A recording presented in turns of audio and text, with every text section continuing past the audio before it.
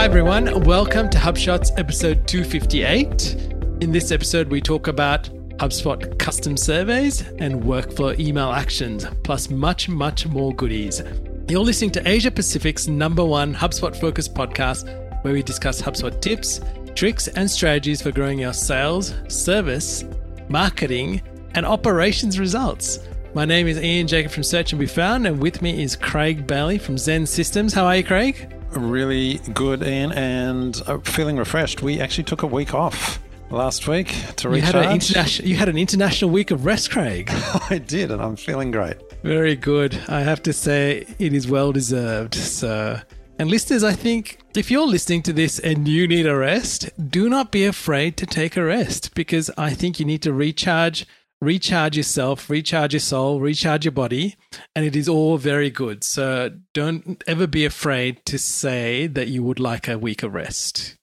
All right, so what's our growth through the week, Craig? Look, before we get onto that, I was just going to apologize to listeners. I keep mixing up company names. I've done this a lot over the years. I'll talk about Facebook, right? I'll say, Facebook's rolling out something for their timeline. And then before you know it, I'm referring to them as HubSpot.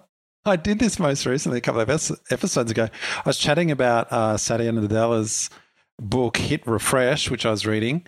He's the CEO of Microsoft, and I was talking about how he's embracing growth mindset. But by the time we got to the end of it, I was saying, and so what he's achieved at HubSpot is blah, blah, blah. It's just like, listeners must have been totally confused. Who's Satya Nadella, the new CEO of HubSpot? What's going on? Anyway, apologies, listeners. I often mix up things. So if you hear me referring to that, be mindful, sometimes I do it. But I think when it's overall in the context, you'll know what I'm talking about. Mentioning that, I think I remember that particular time that happened, and I didn't interrupt you. I let you keep going. But I think you obviously said it a few times. You spotted it. Yeah, I did. I was going on, Satty, blah, blah, CEO of HubSpot and what he's done at HubSpot and blah, blah. It's just because I've got the HubSpot virus. That's all I talk about, Ian. It's kind of like when I was chatting with a client. I was saying, it doesn't matter what the question is. The answer is HubSpot. It's kind of... Anyway, let's move along. Now, listeners, if you haven't subscribed to our show notes, please go and do that. Go to hubshots.com/subscribe. Or if you get to hubshots.com, it's one of the first things you'll see is to get the show notes. Now, you should get the show notes. There's actually a link, and there's lots of great content in the emails that you get every Friday when the episodes are released.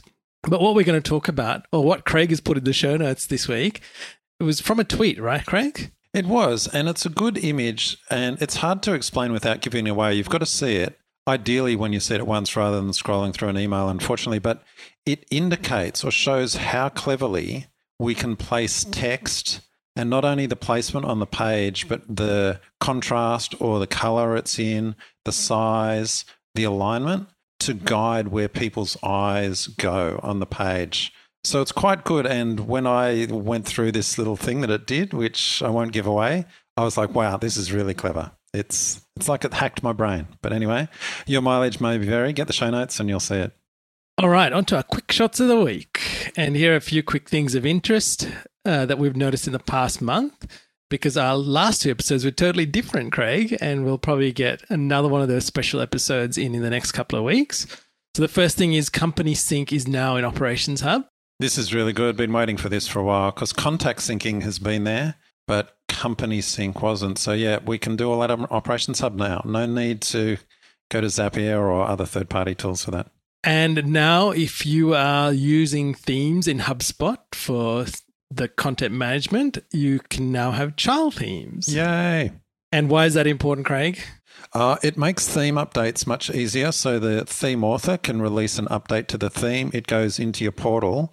But if you've made custom changes, they're just in the child theme. So they're not overwritten by any theme updates. Because as you know, to date, what you would normally do is you'd buy a theme from, say, the theme marketplace. You would clone it to use it in your portal because you didn't want any theme updates to kind of wipe out your theme. Anyway, child theme sorts all that out. Look, it's not a new idea. WordPress has had it since forever. So it's good to see HubSpot catching up and adding it in now.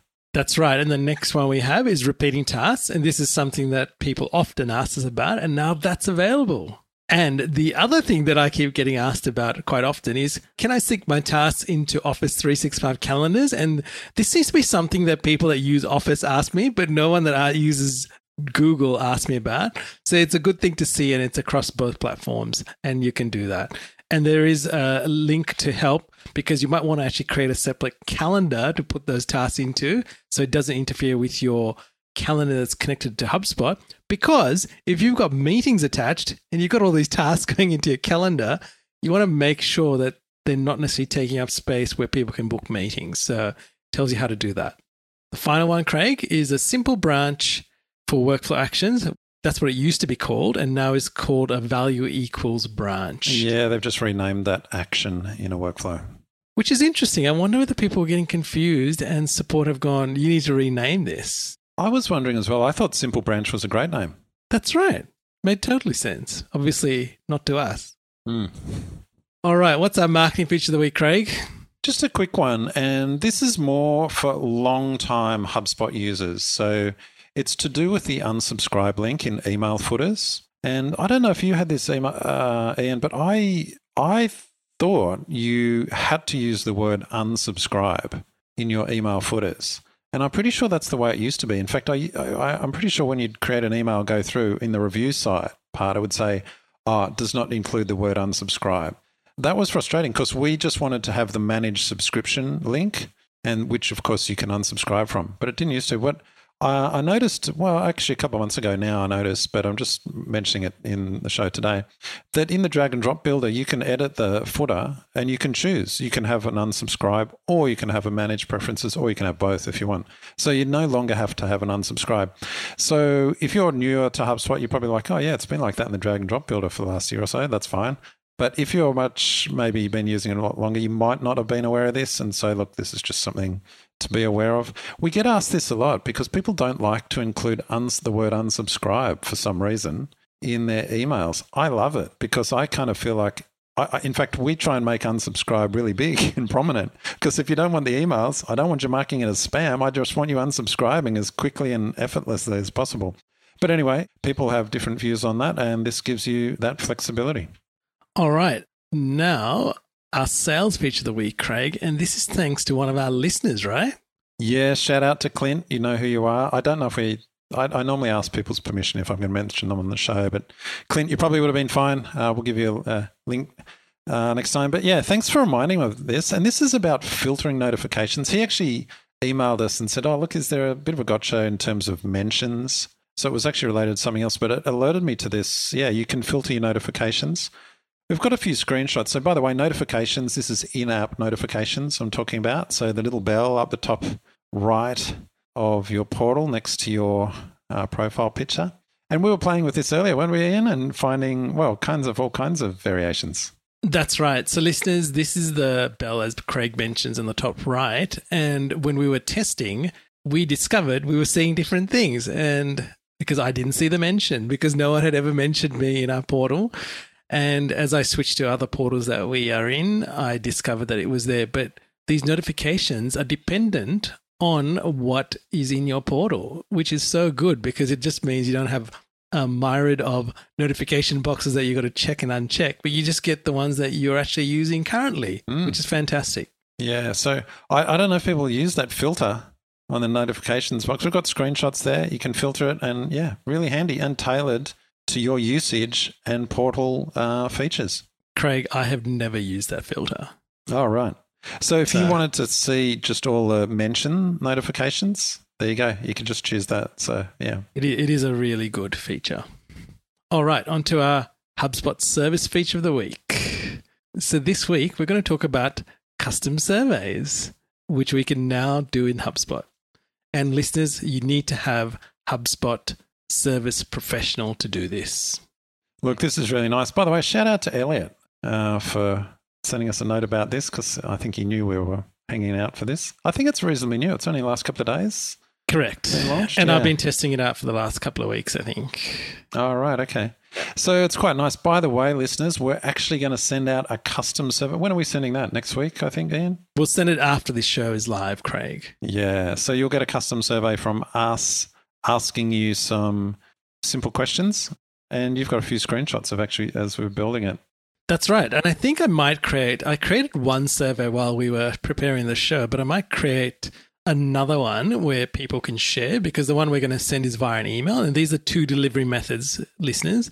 You can deliver via email to contacts and customers, or you can share it as a standalone page through a link. So those are the two options. So it was, you know what, the experience of creating the survey was actually relatively easy, which was really nice. A really well thought out way to create the survey, including creating the feedback properties, because they are not necessarily there unless you've done it before and you're reusing it. So even the way you created properties was really well done and a very guided experience. One of the things we wanted to highlight, you've probably seen the circles from 0 to 10 that you would generally choose. You get the option in that to choose circles or stars. And you could also choose the kind of icon. So you could have the icon, but if you have the circle, you get to choose what's the lowest value, what's the highest value, and how many of those you have, and what the labels are. So I thought that was really good. And you can reverse the scale as well. Probably makes no sense if you're listening to this, but if you're going to look at the show notes, it has a good example there. And in our survey that we will send you, it has one of those. So have a look at it when you get it. Yeah, so look, a few comments on this. It is simplistic, but that's pros and cons, very easy to set up and create. However, a few things, and we're still going to play with this, over the coming weeks. I haven't spent as much time as you have, Ian, but I kind of felt I wanted to create a survey and then just call it from a workflow. So as part of a workflow sequence, do this, do that, and then send a survey. Whereas I don't think you can. It's like you create this survey. It's almost like it's a campaign email. You then create the recipients and send it to. So you can't send it to an active list, for example. Correct. And you can send it to a static list. You can set a static list, but once you choose that, it essentially creates a copy of the static list so that if your static list changes before you actually send it, they don't get the changes. So I found that a little bit at odds with the normal HubSpot interface. So I kind of feel it's not fully there yet. This is the start of it. But yeah, why can't you send it as part of a workflow? By the way, an email survey type I'm talking about, not the shareable link type. But yeah, why couldn't you? Why isn't it just kind of a type of email? You've got automation emails, you've got campaign emails, got RSS emails. Why don't you have survey emails? I couldn't quite. Yeah. Anyway, we'll see. We'll play with it further. But that was just my comment around that final sending part. That's right. And maybe it was the way we were trying to do something by trying to choose an active list to send it to, which was all our listeners, and we couldn't find it. So it has contact criteria, ticket criteria, I think, and a few others as well, but not what we were after. And look, we have an active list based on contact criteria, which could be, you've subscribed to the show notes. So we can then use that criteria here in the survey. But again, I just felt like an active list should work and a workflow. Anyway, I'm sure there's a good reason. We'll find out more. And now on to our HubSpot workflow action of the week. Speaking of email actions, so I thought I'd break down this episode, the different email actions available within a workflow. And so there's three main ones. There's actually a fourth. There's a bonus fourth one that we'll come to. But there are three main ones. And I've got a screenshot here. You can send internal email notifications. They're plain text internal email. You can send internal marketing emails. And then you can send external marketing emails. And the beauty of the marketing email, the reason it's called marketing email, which is kind of a bit of a misnomer really, but it's just indicating that you're using the drag and drop builder. You're using the full rich email building experience. So if you've used, as you would have, the email builder, you can create campaign emails or automation emails. Essentially, you create an automation email. You can either use it as an internal marketing email or an external marketing email. I feel that the send internal marketing email, I should call it send internal automation email. I think that would be a better label for it. And then the send internal email notification, they should call that send internal plain text notification or something, because the simple one you're building within the workflow itself. Whereas the marketing emails, you're building in the email builder. Which means you've got to have marketing professional or higher to make that work. Now, if you're using marketing starter or free, that's not going to be an option for you. Right. But you wouldn't have workflows anyway if you had Marketing Starter. So No, if you had Sales Professional and that's true. If you had Sales Professional, and you were able to, you could have okay. That's a good point. It's getting so complex these days, isn't it, Ian? All the different SKUs. But what we wanted to highlight really was the whole workflow and the ability for you to use these different email types and to execute them in a workflow. And I guess the fourth, final, or the bonus type of email that you can send is sequence emails. So sequences are basically sales automated one-to-one emails. You can actually trigger a sequence from a workflow, which will then have a sequence that uses plain text emails. Craig, you know what? I think that's new. Enroll in a sequence? Yes. You're probably right, actually. I think because the sequence had to be enrolled manually. And I remember somebody asking me a while back, is that how come you can't automatically enroll people in a sequence? Oh, it might be new because, and you know what? I think it might be, I think it came in with Service Hub. Service Hub actually added, I can't quite remember, but I think it came in with Service Hub allowed you to trigger sequences. That might have been how it came in. But yeah, I'm not quite clear on that. Yep. That's cool. Now I'm going to go try something out. Yeah. All right. So listeners, there are some ways to use the workflow actions to send emails. All right. The HubSpot wish list item of the week, Craig. And this is one that we often come across. And these are the date range filters to include today. So listeners, if you're thinking about what this is, most commonly people would see these on dashboards and they're filtering by dates, right? Now, the ones in HubSpot are pretty good, except for the one that does not include today. And so you constantly have to be flicking backwards and forwards to figure out, because you can only run one for today and you can run one for the previous 7 days that doesn't include today. And it's pretty clear about that. Yeah, we chatted about this 10 episodes ago in episode 247, our kind of lamentation that we couldn't include today's results in date ranges. So yeah, there's our wish list. And then we've got a screenshot from Google Ads, how they have it. I think they've got a really nice interface. What's interesting though, Ian, that's for Google Ads. They don't have the similar option in Google Analytics. Correct. You're right. So even Google, they've only got it in some of their products, not others. All right, on to our marketing term of the week. And we're going to call this the self-liquidating offers. Yeah, this is a new shot. We thought we'd, because we sometimes come across these definitions or terms that listeners might not be aware of. So we've got a new shot called Marketing Term of the Week. Yeah, self-liquidating offers or SLOs. What are self-liquidating offers, Ian?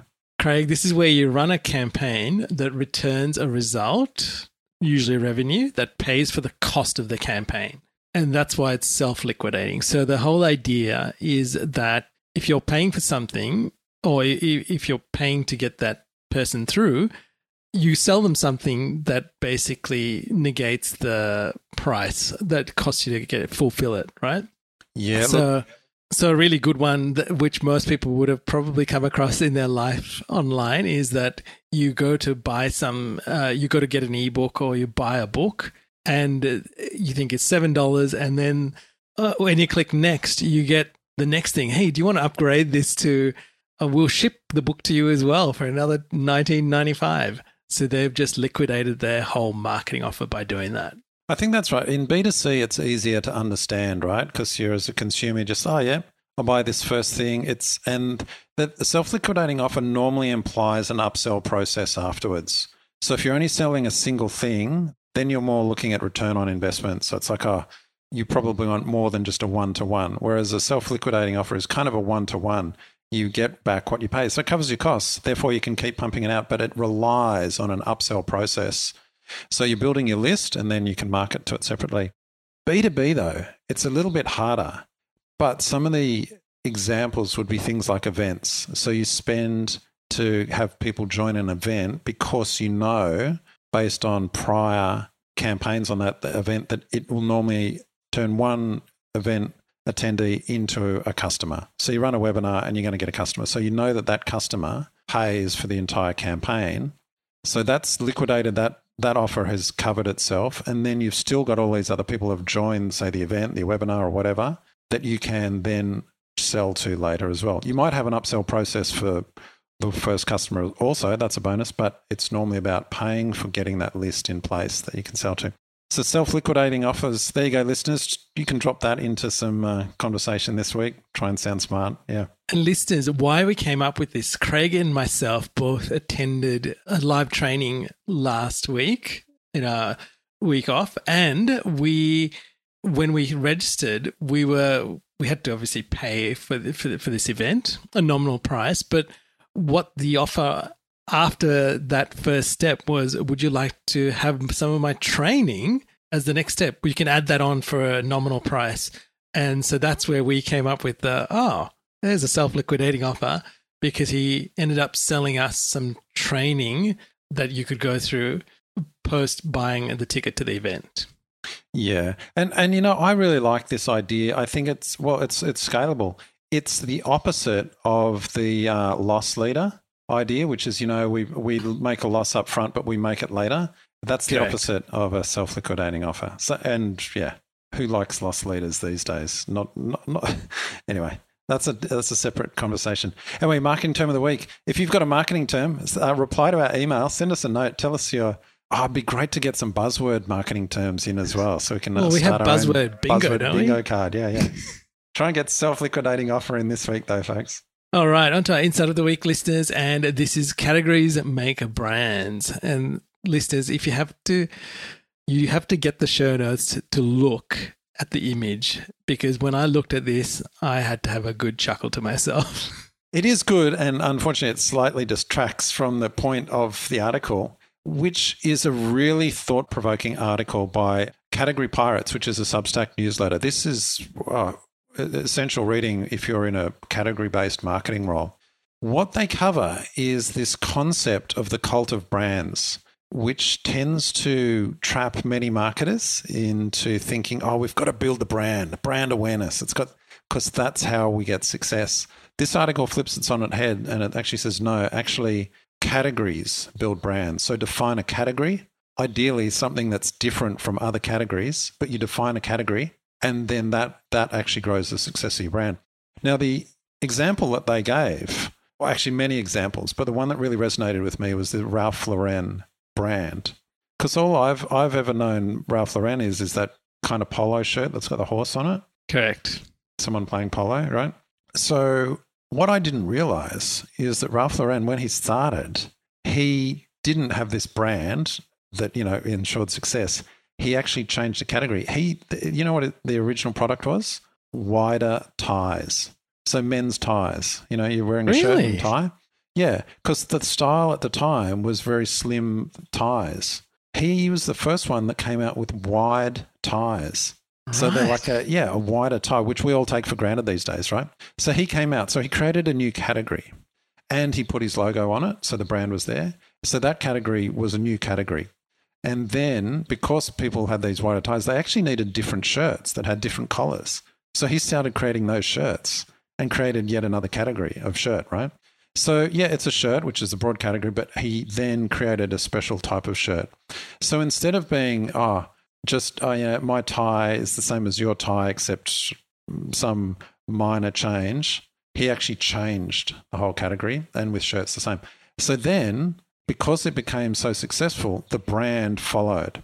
And this is the whole point of the article. I know that was a bit of a long-winded example, but I thought it was really interesting. It wasn't Ralph Lauren went into the market and then success followed the brand. It was he created a category and then the brand benefited from that. So it's flipped it on its head. And then he explains, well, look at some of the evidence, because Google, massive brand, they actually went into a category thinking they could dominate it. Google Plus, remember that, Ian? Google Plus, massive failure. So brand didn't ensure success there. They give other examples in the article. Rather, the category, search, they went into, they were really good at it, created the new category of search, and then Google, the brand, followed. So I think that's really interesting. Why would marketers be interested in all of this? Well, here's the point. Do you fall into the trap of thinking, look, we've got to do all this brand awareness piece and pushing it out there? And of course, for many companies, you do have to do brand work. So I'm not saying, stop that. It's useless. But are you trying to create success for this company or your client just by pushing brand, when instead you should be pushing differentiation? And so they finish the article with this concept of force a choice, don't invite a comparison. So if your branding piece is just out there, all about us, me, here's our brand. We're like all those other brands, except, we think we're special or we're bigger or louder. No, that's not going to work. Differentiate. We're not like other brands. Here's how we're different. So it's a really long article. I haven't done it justice by these, few sentences, but really worth reading, especially if you're working in that and doing campaigns around brand. All right, onto our throwback of the week, Craig. And believe it or not, a year ago, HubSpot was improving the experience of adding tasks via the mobile app. And listeners, if you haven't looked at the mobile app, I'd encourage you to do so because it keeps changing just like the system online and you get so much more out of it. So I would encourage you to have a look. But I can't believe it was only a year ago, Craig, that this was happening.